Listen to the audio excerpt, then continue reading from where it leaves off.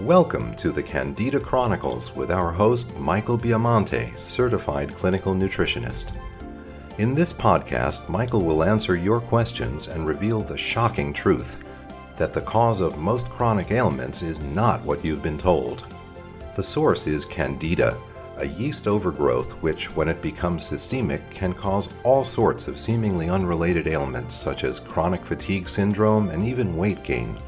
For more information on how Michael can help you, please visit healthtruth.com, that's health-truth.com, or phone his office at 212-587-2330. And now, without further ado, Michael Biamonte. Today we're going to be talking about Candida and pregnancy. This is something that I feel is overlooked very often by practitioners and by doctors. It's a very straight-ahead subject. There's not much confusion here, and most people will agree to some of the basic tenets that I'm going to throw out today on the subject. The first thing that one needs to know is that estrogen worsens Candida, and I believe we've covered this before, and this is a solid fact. The reason why estrogen worsens Candida is twofold. The first is that estrogen causes an increase in glucose in the pelvic area, in the small blood cells and capillaries.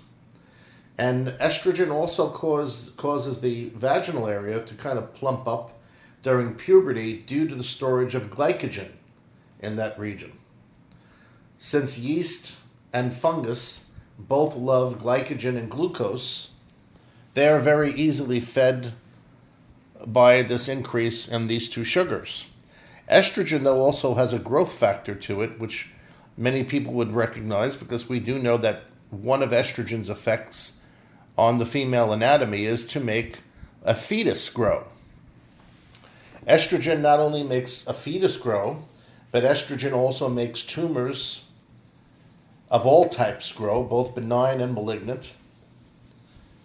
Estrogen also makes Candida grow because of the growth factor that it has. So when one is pregnant, one will experience an increase in Candida activity and in yeast activity.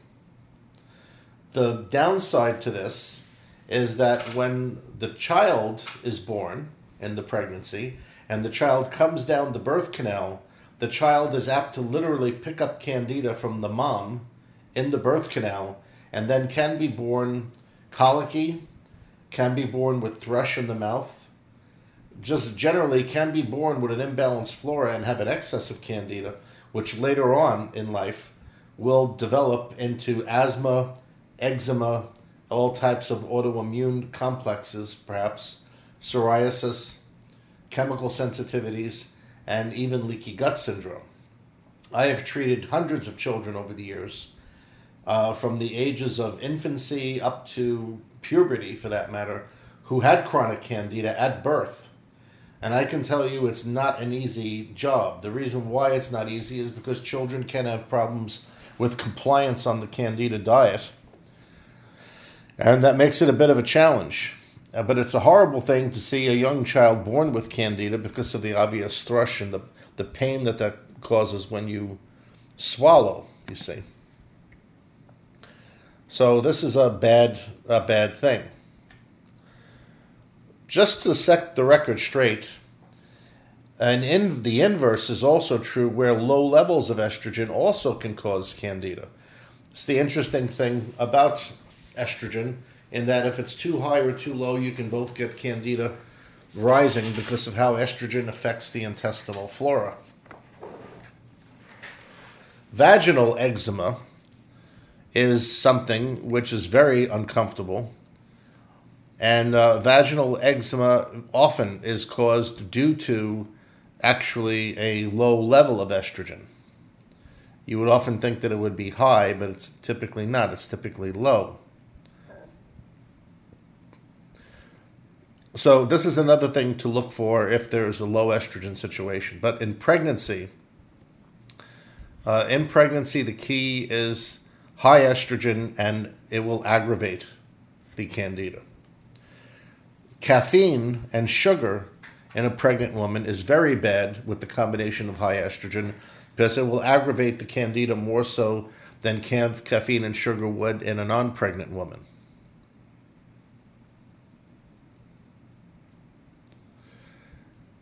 The solution for this is not an easy one, and it often can not be a very effective one in most cases where you're dealing with very primitive protocols. The Candida diet, of course, is very important for the pregnant woman.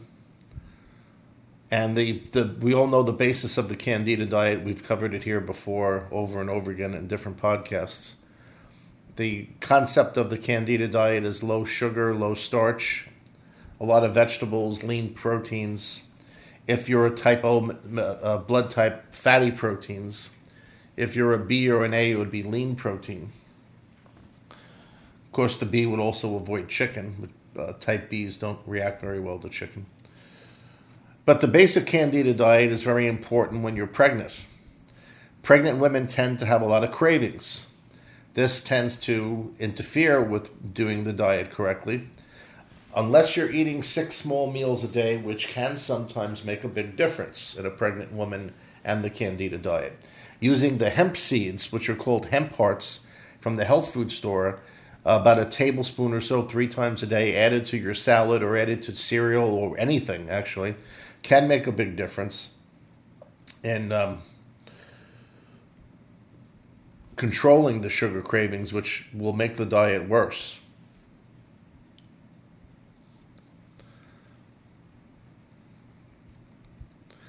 Medications can aggravate this condition as well. Interestingly enough, it's been found that antidepressant drugs aggravate Candida in a pregnant woman more so than they do in a non-pregnant woman. That's very interesting. The use of non-steroidal anti-inflammatory drugs, often referred to as NSAIDs. NSAIDs can aggravate the Candida in the pregnant woman more so. Ibuprofen, aspirin, many of these drugs irritate the gut lining. So that's something to be aware of. Definitely avoid these things if you're pregnant. Probably not a good idea for a pregnant woman to be taking antidepressant drugs anyway. So we have diet, we have avoiding antidepressant drugs, avoiding aspirin, avoiding NSAIDs.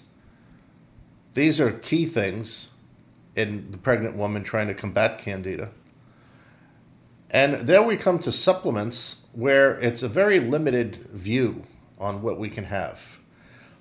Because many supplements are not, have not been tested by drug companies or vitamin companies. They're not approved by the FDA to be used while you're pregnant. But on the other hand, the FDA hasn't disapproved them either, so it's up to the manufacturer. Many of the manufacturers are going to put a warning on the label saying not to be used if you're pregnant or lactating or nursing, only because they don't know any better, and they're putting that out there just in case someone does have a problem. This way there is no legal recourse you have against them because they could say that they did warn you. But I could tell you there has been no testing on this at all. In the field of nutrition, there have been no studies or no tests on pregnant animals with any of the herbs or antifungal supplements. In the medical field, I think probably the same is true. It's easier for the drug companies just to put a warning on the label saying not to use this if you're pregnant than it is for them to actually do a study on this. So that kind of leaves the pregnant woman out there in the lurch, so to speak. No one seems to have come up with any type of protocol for pregnant women when you have Candida, whether it's a pharmaceutical drug protocol or a natural one, because everyone's essentially afraid of getting sued. This is quite interesting. To make matters worse, estrogen and Candida are very synergistic organisms. Estrogen, as I covered earlier, makes Candida grow, and Candida actually sends out a signal, or actually Candida produces certain waste products which mimic estrogen in the body. So this double aggravates the situation. Now, I've made a pretty good study of this over the years, and I have found that the safest supplements for a pregnant woman to take that can be effective in reducing the Candida level fall into two categories. And this is quite interesting, and I've studied this from a theoretical viewpoint of how these supplements work in the body. I cannot say that we have any studies that have been done with pregnant animals or Reese monkeys or any such thing. This is just simply theoretical. But since we've been doing it for a good many years and we've never had any problem with this, theoretically, I think it's safe to say that this is workable. The first category of supplements which we find to be safe in pregnant women are fatty esters. This would be substances like lauricidin, caprylic acid, undecilinic acid. We find that these are safe for pregnant women to take based on the fact that they're a fatty ester, and these are essentially being looked by the body as food. These substances are very effective at killing intestinal candida or regulating intestinal candida because of that. The mechanism of action or mode of action of fatty acid antifungals is interesting because it's kind of unique. There really isn't any other antifungal herb or substance which has the same mechanism of action and how it kills the candida.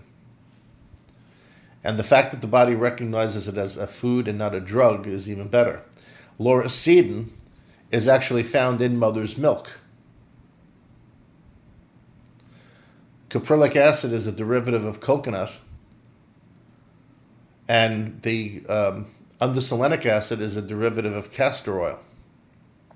Some companies have ventured to make undecilinic acid, I've heard, from olive oil, but I don't know that that's true. I know of it from the original source of being a castor oil derivative.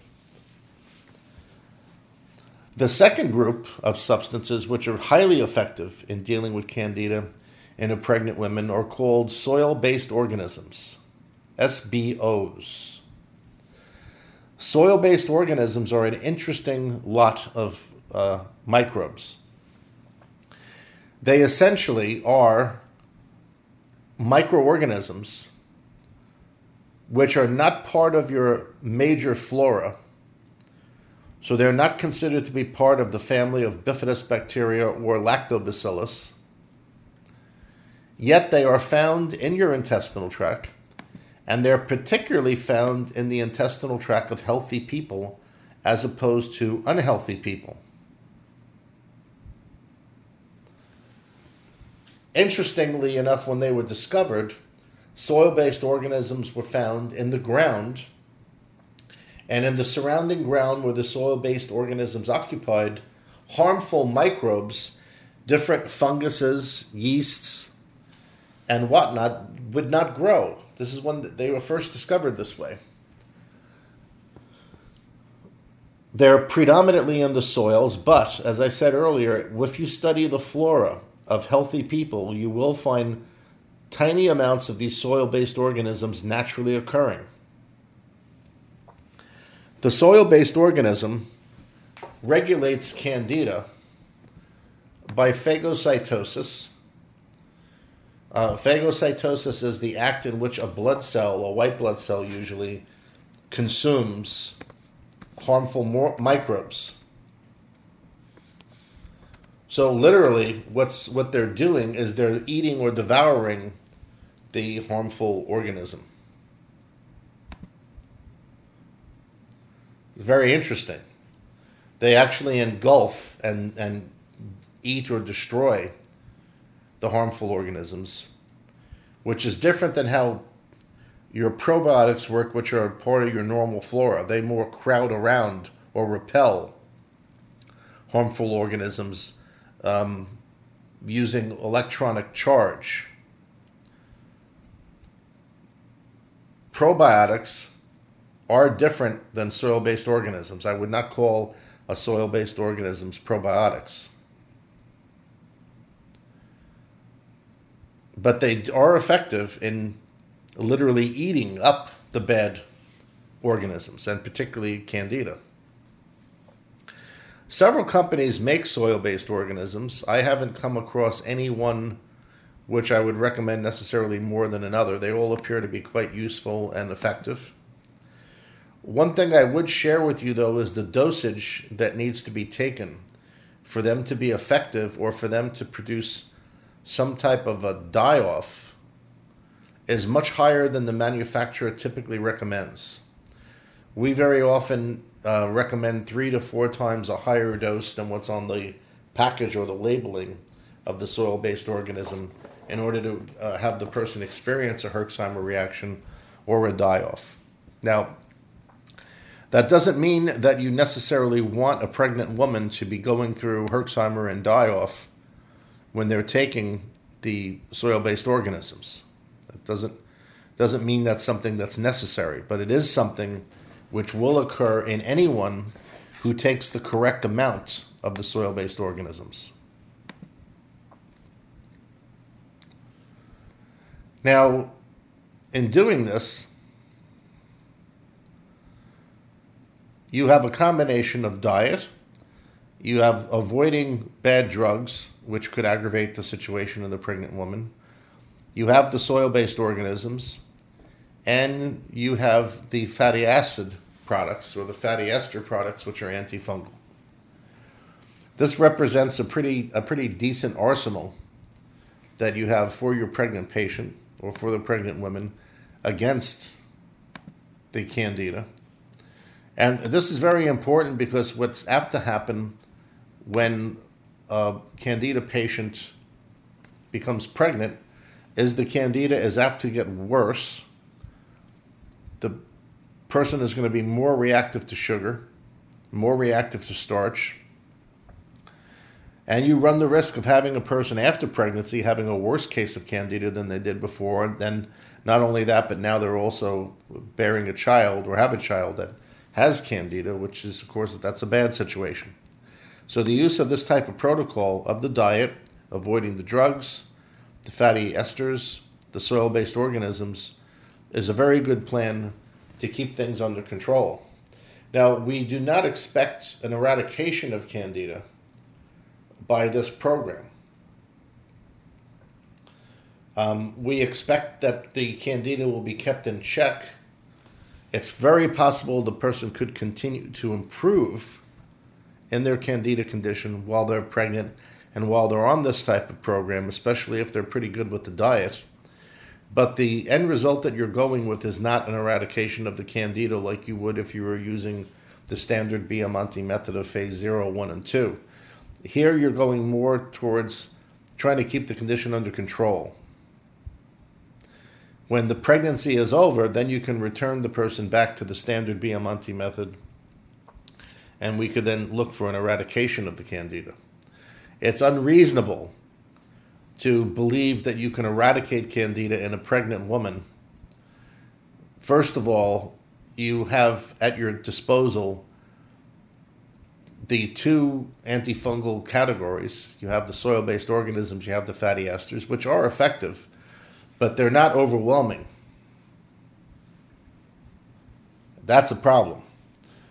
They're not overwhelming. We've been asked if we could combine the standard phase 0 program with this, and the answer is yes. We've looked at this many times, and the standard phase 0 program appears to be compatible with pregnancy because, keep in mind, the products on phase 0 are not absorbed into the bloodstream. They stay in the intestinal tract. So this really limits the exposure of these products to the fetus. There's been a lot of concern about DE, which is diatomaceous earth, and pregnancy. I have not found any reference anywhere showing that DE was harmful in pregnancy. based on the nature of how DE works and what it is, people still are concerned about it.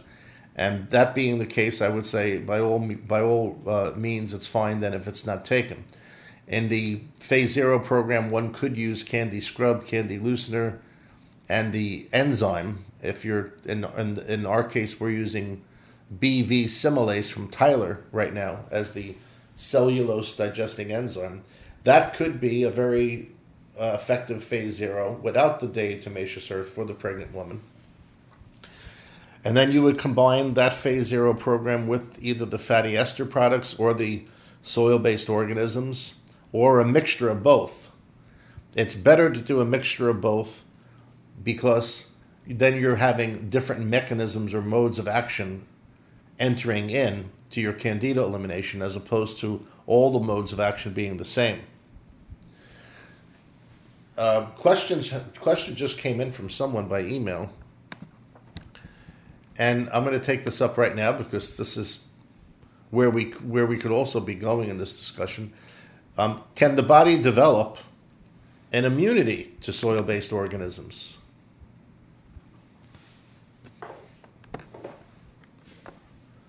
Well, the answer is no. It cannot.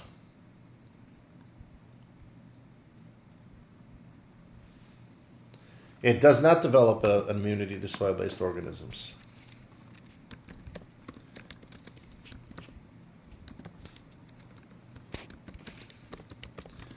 And that's one of the beauties of them.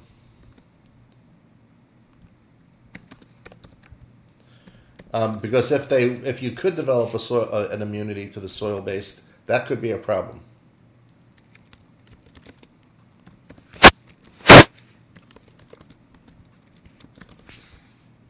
Now,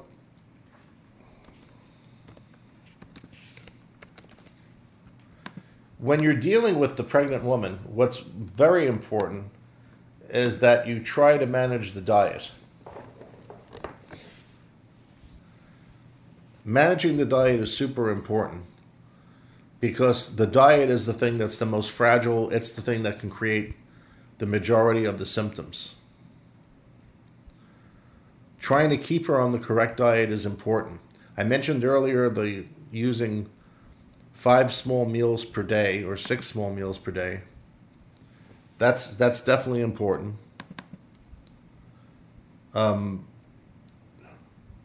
The other aspect of the diet, which you cannot overlook, which is a disaster to overlook, is the fat intake.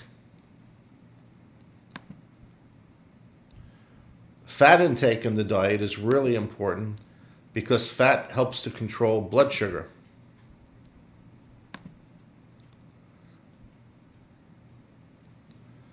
So when we're dealing with the fat intake, we want to use healthy fats, hopefully.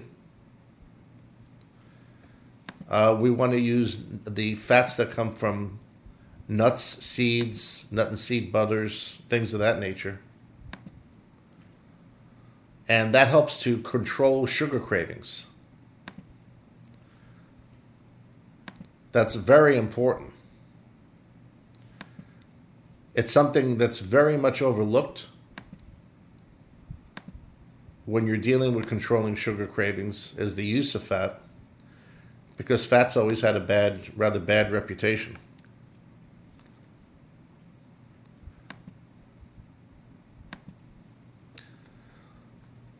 All right, folks, I think that is a good outline today of what we have in dealing with pregnancy. As I said in the introduction, it's very simple. Not very complicated. You have the basic concept of dealing with the diet, using fat, using substances like the hemp seeds to try to control the blood sugar, making sure you eat frequent meals to try to control the blood sugar. If the pregnant person comes up with wild cravings during the pregnancy, it's often a good idea to try to use some of the substitutes that you could find in the health food store, Like, let's say a pregnant woman is craving ice cream. Well, ice cream, not such a bad thing, generally speaking, for the pregnancy, but the sugar in the ice cream would be bad for Candida. So you would want to find a sugar in the an ice cream in the health food store that's sweetened using a sweetener which would not aggravate the Candida. You'd look for something that's using small amounts of stevia or xylitol or as such. There are also ice cream products now being made from coconut, where instead of using dairy, they use all coconut. Now that is an excellent substitute for ice cream in the pregnant woman, because the coconut ultimately is antifungal. Coconut contains MCT oils, which are themselves antifungal. And if you can find a coconut ice cream product which is not sweetened with cane sugar or something bad, then you have something which a person could use to handle their cravings that's not bad for them and actually good for them. We have the use of the fatty ester products like caprylic acid, lauricidin or monolaurin, and undecylenic acid. And then we have the soil-based organisms. Putting these all together, you have a reasonably decent plan for the pregnant woman to keep things from getting out of control. I hope this information has been useful. It certainly is of great interest and importance, because pregnant women, as I said before, are left out in the cold by both the manufacturers of pharmaceuticals and the manufacturers of the natural antifungal products. I have found these two categories of products to be safe as far as I could tell. So these are usable and workable to keep the Candida under control while the person's going through their pregnancy. Tune in this Thursday for another edition of the Candida Chronicles with your host, Michael Biamonte, clinical nutritionist. And we will speak to you then. That's a wrap for this episode of the Candida Chronicles featuring Michael Biamonte, certified clinical nutritionist. Michael holds a doctorate of naturopathy and is a New York State certified clinical nutritionist.